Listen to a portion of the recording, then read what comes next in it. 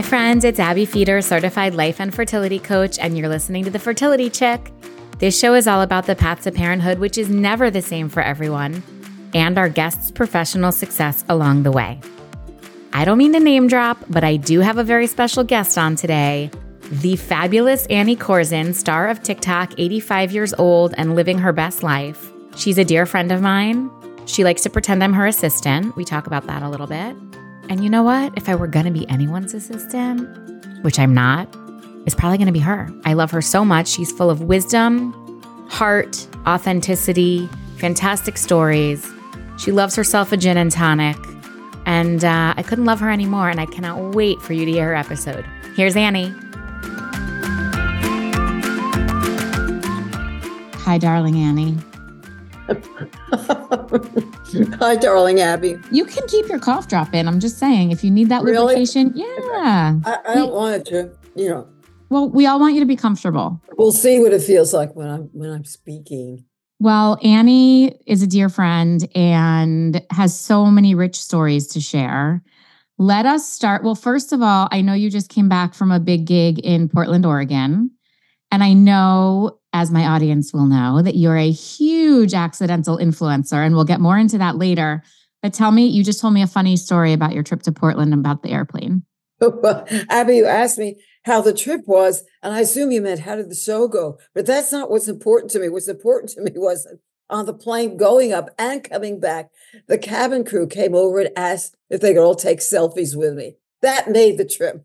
And how do they know you, Annie? I have over 400,000 followers on TikTok. Don't ask me to explain it because I cannot. That's why the book is called Accidental, the book of an accidental influencer. It's just something strange that happened in my life that I'm extremely grateful for. And it happened very recently. In terms of the span of your career, it happened pretty recently. I just turned 85. Woo-hoo! And I am busier and more productive and having more fun than I ever have in my life. I'm just saying that. Yes, the TikTok thing started with we started shooting the day of the lockdown. That's when I started. I think my timing was fortuitous because people were home with nothing else to do except look at some cranky old lady on TikTok. But you're so much more than that. And the best is, this was, I thought, the ultimate compliment to me and to you was when one of my dear friends forwarded me one of your videos, had no idea that we were friends, and said, Abby, this is you in 40 years. And it was you. I said, you don't even know how true that is. I love it. So let's rewind a little. Pre-accidental influencer. I know a little bit about your family story. Can we just hear, you are a mother. You did not suffer through infertility, but I know you suffered with deep postpartum depression. Terribly. And I would love to hear about that. And I would also love to hear, because we have a lot of people on the show that have what's called secondary infertility, when they have one child and then have a hard time with a second. I have no idea if that's part of your story, but I know that you have one beautiful son. And I'm curious if the postpartum played a role in not having more, or if it was more fertility related, and just what the experience of having one is like. I'm an only child, so I don't understand about siblings. And I don't understand how moms take care of two children. One was more than I could handle. Also, I've always been worried about money. And I thought, well, the expense of another child, I never felt lacking that I didn't have it might have been fun to have a girl, but I never felt I missed out on anything. And one day my son said to me, why don't I have a brother or sister? And I said to him, you don't have a brother or sister because we got the child we wanted. Doesn't that touch your heart? Yeah, but we both know it's BS. No, I'm just kidding. No, that's very sweet. And you are. And my husband comes from a very large family. And in a way, it's wonderful. But in a way, I'm also very much aware of the pettiness, of the conflicts, of that family crap that happens, the jealousies. And with everything else I had to deal with in my life, at least I didn't have to deal with that, with sibling stuff. It's not always a happy ending when you have siblings, is it? No, it can be very Shakespearean, shall we say. Okay, so tell us a little bit about your postpartum journey. And I know what I love about this story, not to revel in your postpartum depression, but is that you weren't in the United States. And so that played a role into it. So tell me a little bit about that. Yeah, that would be one of the big takeaways from my experience. I made the mistake. My husband's Danish and he was working in Denmark. So I made the mistake of giving birth in a place where I had no friends that could barely speak the language.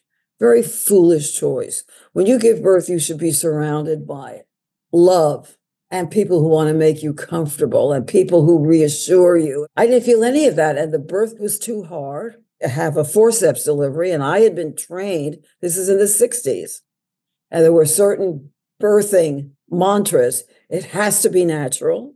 No drugs, no episiotomy, et cetera, et cetera. And you have to breastfeed. Well, I failed at natural childbirth and I wasn't able to breastfeed. It got me nervous. The baby was crying. I couldn't figure out. Nobody really showed me what to do.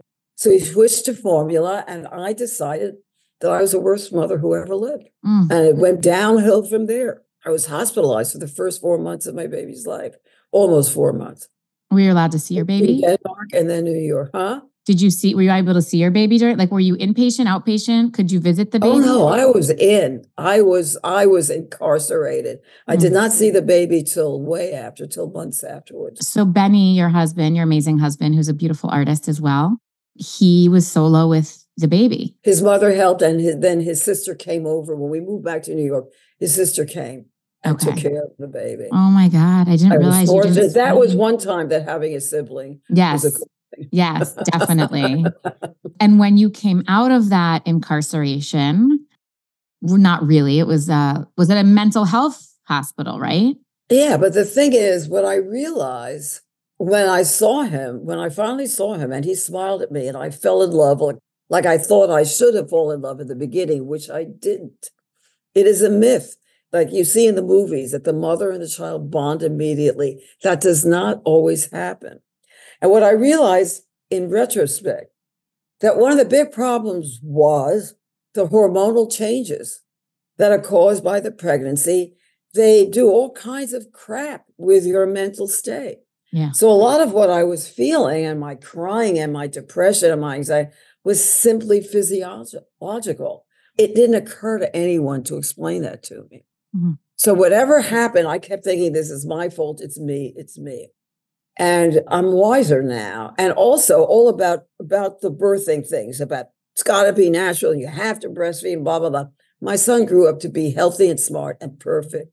And so what I've learned basically is there's no one right way to do anything.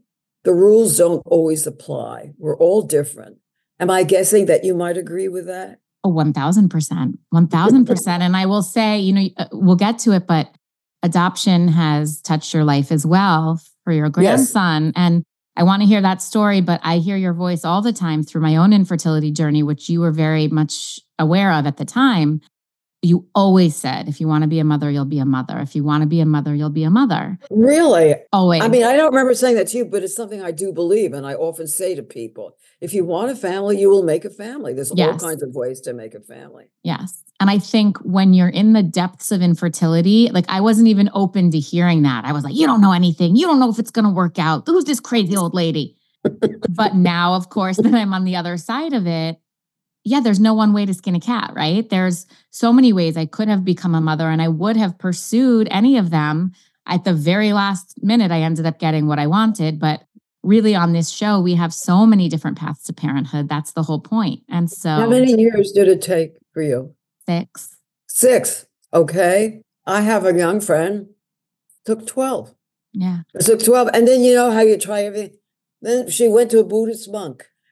And he said something, and then a month later she got pregnant. Oh my God. So she's convinced that Buddha got her pregnant. Yeah. If that's what makes her, I mean, fine. If she needs that. Whatever works, great. And you won't believe this. The Dalai Lama heard about it. And she took the baby to India to visit the Dalai Lama. Get out. Yeah. Oh my God. I can't say too much more about her because she's kind of famous. But that's amazing. But, whether it's a Buddhist monk or coming to you or just waiting or fostering a child, I mean, there are so many ways. Yeah. Tell me what it's like to be the grandmother of your amazing grandson, Max. Well, I didn't want him. I didn't want to be a grandmother particularly. And I thought my kids were too old. When they adopted, my son and his wife were I think they were 45, and they had a good life, and they were making money, and they could travel, and they could do what they wanted. And I thought, they don't know what they're getting into. They're going to be giving up so much freedom and so much fun, and plus they're old, and it doesn't get easier to wake up in the middle of the night when you're middle-aged. Plus, the baby is black. I didn't want a black grandchild because I thought, I know my kids, they're going to bring him up Jewish. So he's going to be Jewish, he's going to be black. This will be a double whammy. The kid doesn't have a chance, right? And of course, what happened is I fell profoundly in love with him. He is the greatest child who ever lived. And he actually is smart and talented and sweet. He's everything a grandmother wants in a grandchild. And he's a source of, I don't know what to say. He's surrounded by love, but he also creates love. Does that sound too icky? No, it sounds awesome. I mean, he brings so much joy to your life. And he's funny. I like kids that are funny. I've never been a big baby lover. I like kids more as they get older and they have a sense of humor and a sense of irony. He'll say things. I'll say, can you tell me how to do this on the computer? He said, Granny Annie, I am not your personal tech Wikipedia. I love stuff like that. Yes. He's only 9, right? He's only 9. 9.5, but genius. He's genius. I love it. Needless to say. Yes. And he does have the double whammy of being a Jewish black boy. He's studying for his bar mitzvah. Yeah. Oh my God. It's crazy. And lives in a small town in the country where there are not a lot of black kids around. So I have all kinds of concerns. But whatever your kid is, whatever your family situation is, you're always going to have concerns. Yeah. There's always something. His nose isn't right. His hair isn't right. Is he as smart as the other kids? There's always going to be, he's tone deaf. I come from a very musical family, and my child cannot carry a tune. There's always you're not going to get perfection, right? Yeah. Mm-hmm. Well, it becomes perfect to you. You know what I mean? Mm-hmm. He becomes perfect to you. Like, to you, he's perfect, even when he's not. Right. So does he understand your TikTok fame? Yeah. Kids that age are totally into screens. If you ask him what he wants for any occasion, all he wants is an iPhone, which he's not going to get at 9.5. So anything to do with screens, anything to do with social. He was on TikTok before I never heard of TikTok before him. He's the one who showed it to me. So let's talk about TikTok for a minute. So you literally are an accidental influencer and I will just say, Annie and I went out to lunch recently, and she's like, you don't understand. These crazy people out of nowhere start asking me if they can take their picture with me. And literally 4 seconds later, this other table was like, I heard your voice and I wanted to know if that was Annie, the TikTok star. And it is. Can I please take your picture with you? It was almost like you planted them there to say that at that exact moment. You left out what it was that made them turn around. You were talking about dyeing your vagina hair purple. You were saying something about, I'm thinking of getting it was not me. It was the other person we were with. Lisa. Okay. Yes. And I said, don't mutilate your ears. If you want to do something to your body, make it private. Dye your pussy purple. And and of course I screamed it out of the time. And that's when the people at the next table turned around, and then they went, oh my God, look who it is. Yeah. Yes. They were like, as if that weren't enough, you're also the TikTok star, Annie, which was amazing. And by the way, for the record, Lisa, our other dear friend, will not be doing any of the aforementioned practices. So how do you know? You're right. I don't know. She better tell us if she does. How did you end up as a TikTok star? I know the fortuitous timing, but talk to me logistically. You had a friend that wanted to produce these little videos for you. It's one thing I've learned. As you grow older, you have got to have younger friends. That's why I tolerate you. I'm so lucky. You tolerate me also because you pretend I'm your assistant when we're in public. That's but whatever. True. I want you. I would love for you to work for me full time without my having to pay you. That's my fantasy. But I've learned the value of having younger friends. And I had a much younger friend. She was 30 at the time.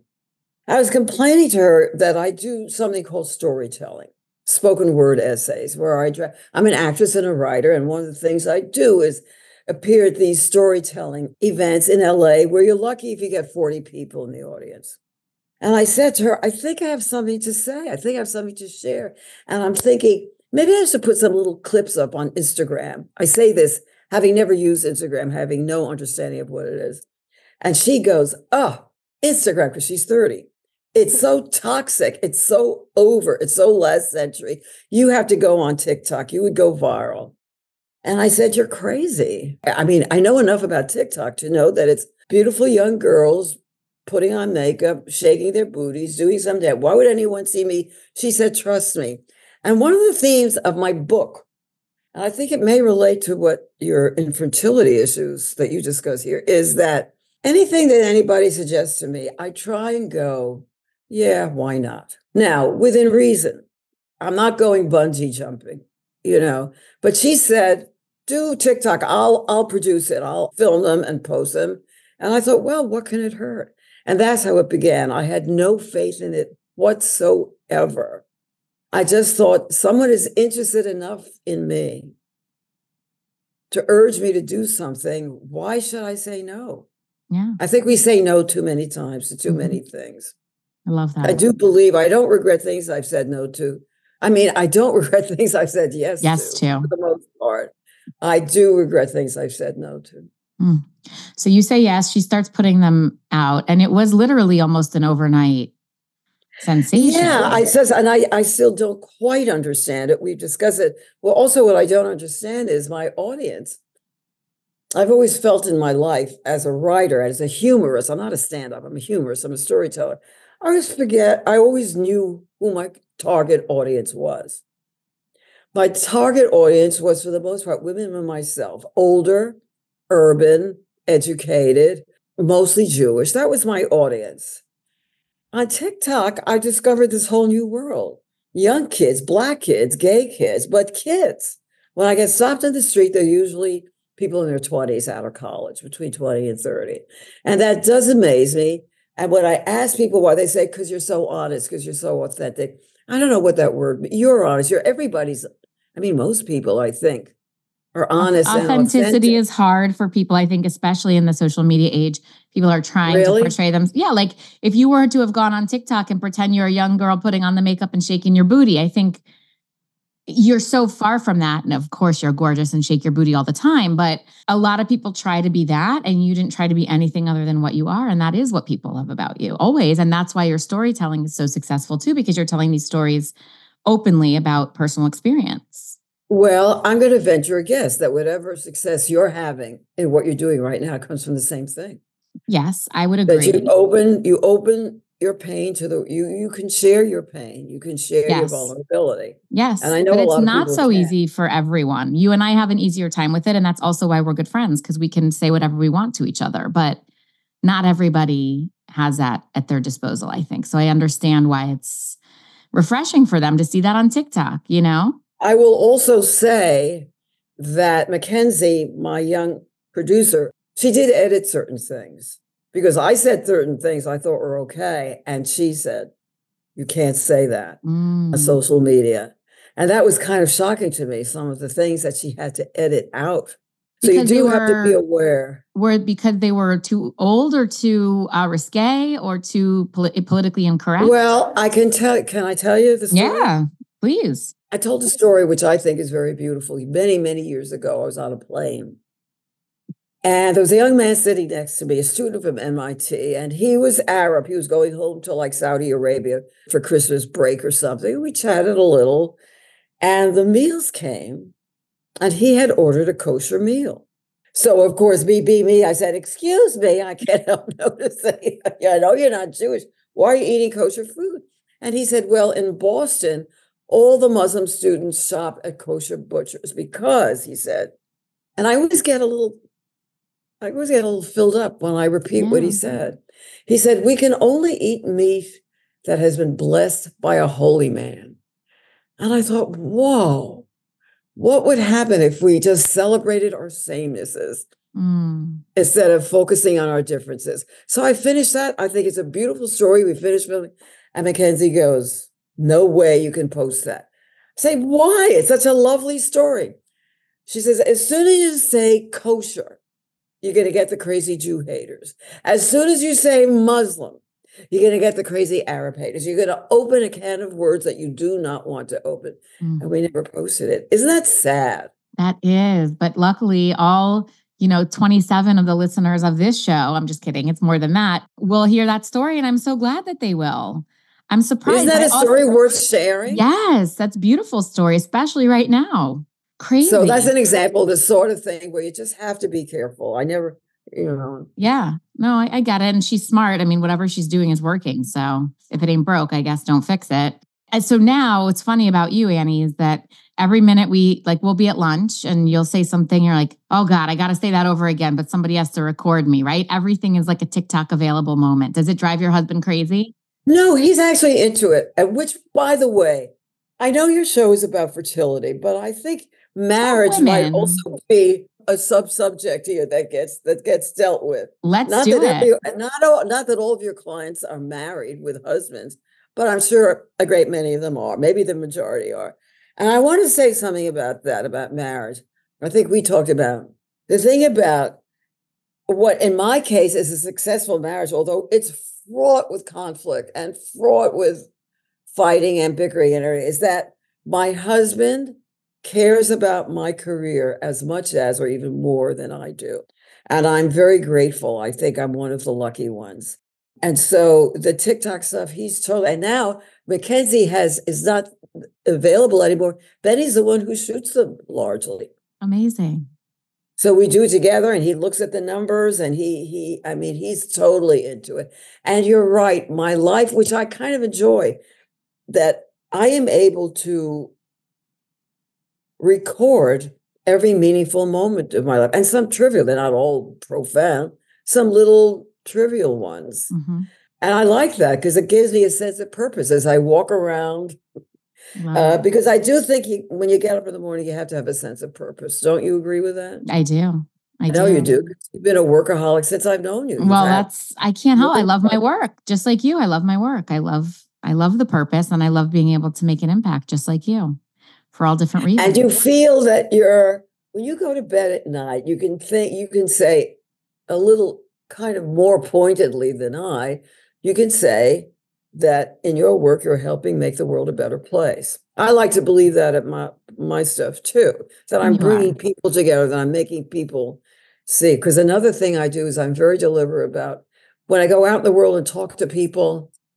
I like talking to gay people. I like talking to Black people. I like talking to Latinos, and I never preach about it. I just want people to see that you can enjoy diversity, that it's not a scary thing. I love that. So tell me is that part of the purpose of your book?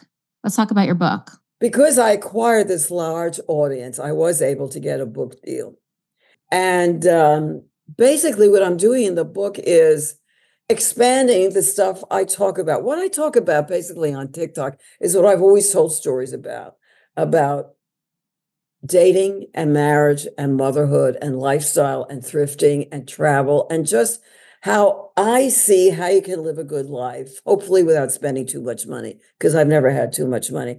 So it's basically my views on life in little essays, in random observations.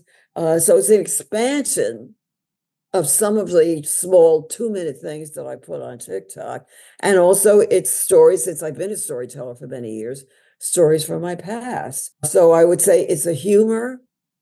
I don't know if it's a how-to book. The funny thing is, for some strange reason, when I look at the Amazon rankings, when the book first came out, it was number 2 in a category I didn't even know existed called religious humor. That's smart of your publisher. Religious. No, but that's smart of your publisher. Yeah, your publisher puts it in that. What? Who's that great? Oh, that great British writer. C.S. Lewis was number 1. Annie Corson was number 2. It's amazing. And I don't think of myself as specializing in religious humor, but I guess that's how Amazon sees me. Well, it's smart. Your publishers had to put the categories in, and it was smart that they did that because they know that you would rise to the top. As Do you think the publishers put in the category? Oh, yeah, you mean when they listed? When they listed. Because I'm also listed in psychology and parenting and family psychology. I don't know. Yeah, they try to put as many as they can, which is great. It's good for you. Oh. Yeah. But it worked. That's exactly what they wanted to do. Tell us the title of your other book too, because I love your other book. Well, the thing is, as I said, one of the themes of the book is to say, yeah, why not? That's how I got in Seinfeld, actually. That's another story. I want that story. And another theme of the book, as I also talked about, is not to follow the rules. Like I was so intimidated by the childbirthing and the nursing rules that it gave me a nervous breakdown. There's more than one way to do things. But then another thing is, I'm sure I've said this to you, but you're very good at pretending you're hearing something for the first time. Oh, act surprised. All my life, I have apologized for being too talkative, for being too opinionated, for being too free to share my opinions. I've always been criticized for that. It's not womanly, was what I was told. It's an unattractive quality, particularly in a woman. And men don't like women who talk too much and who are too opinionated, etc. I've always apologized that. Now I am being celebrated for those same qualities. My fans write in, the TikTok fans, oh, I could hear you talk forever. Oh, you're my queen. Oh, you're my icon. Oh, I want to be you when I grow up, blah, blah, blah. And so what I want to say to people is don't be imprisoned by other people's stupid opinions of you.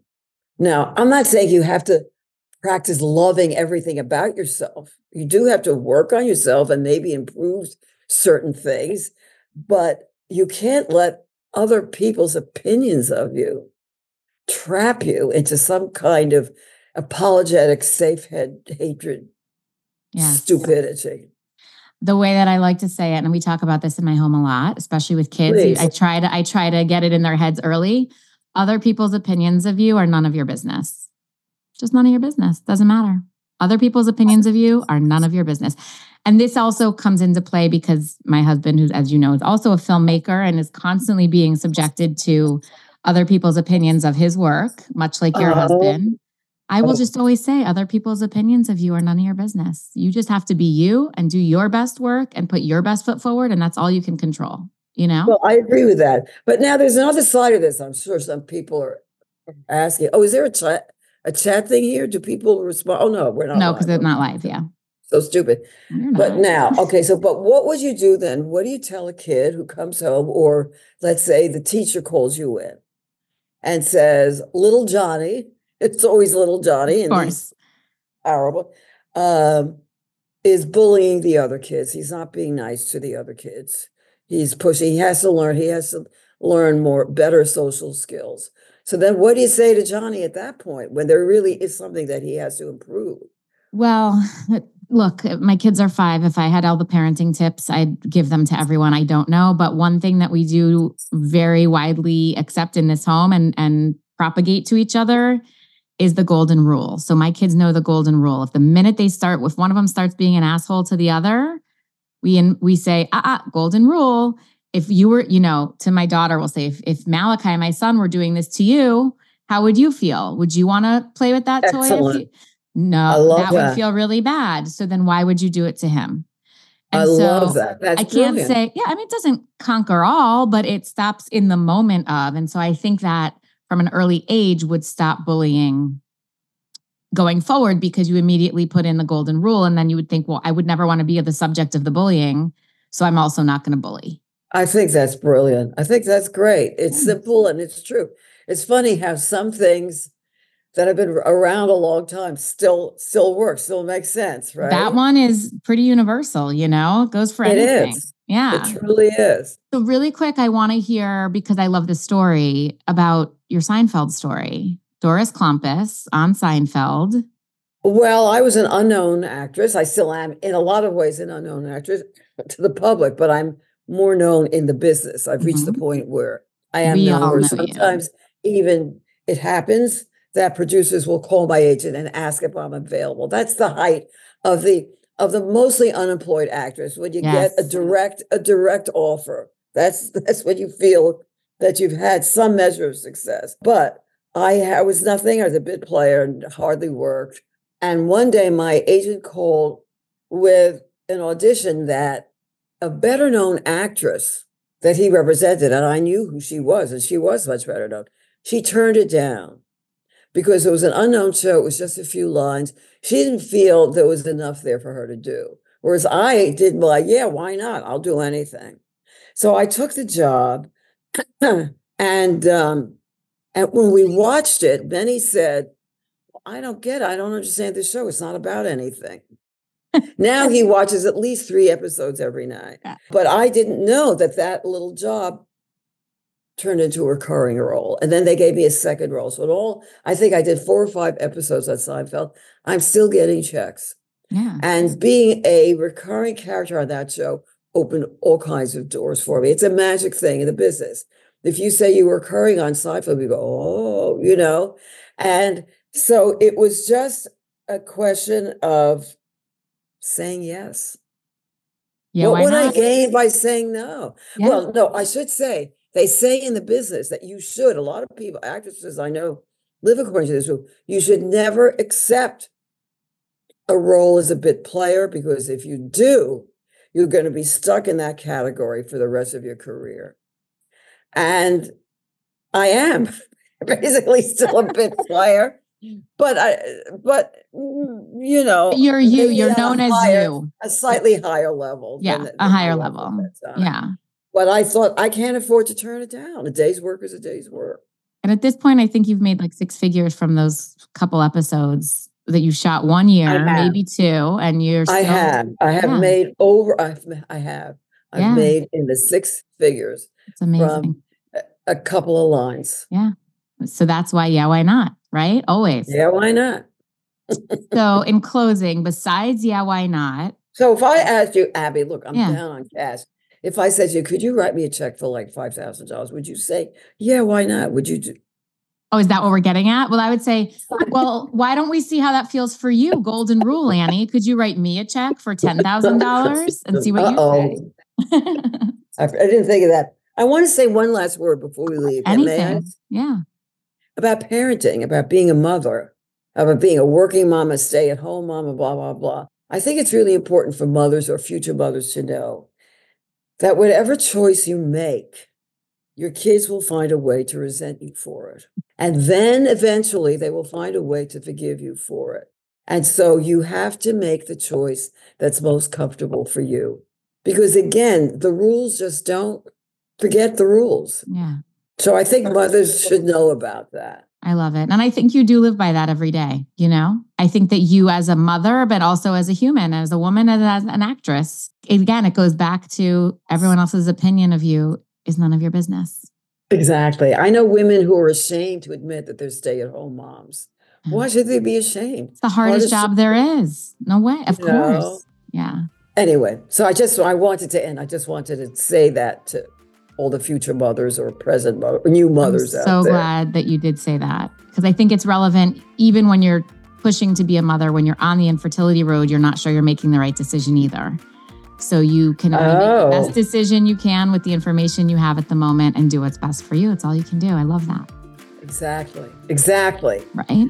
I love you, Abby. I love you, Miss Annie. And we're gonna link out to your book and your TikTok. And I hope everybody continues to find you and follow you and love you, because you're a treasure.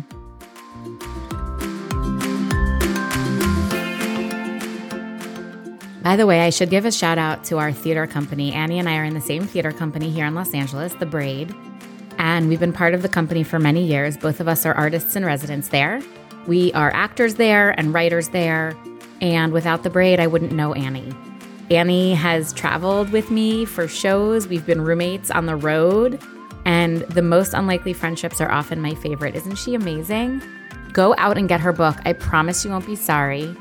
As we mentioned, it's called The Book of Annie, Humor, Heart, and Chutzpah from an Accidental Influencer. And of course, if you want to laugh and see all of her reality TV play out, head to TikTok and follow Korzen, Korzen, Annie Korzen on TikTok. I promise you won't be sorry.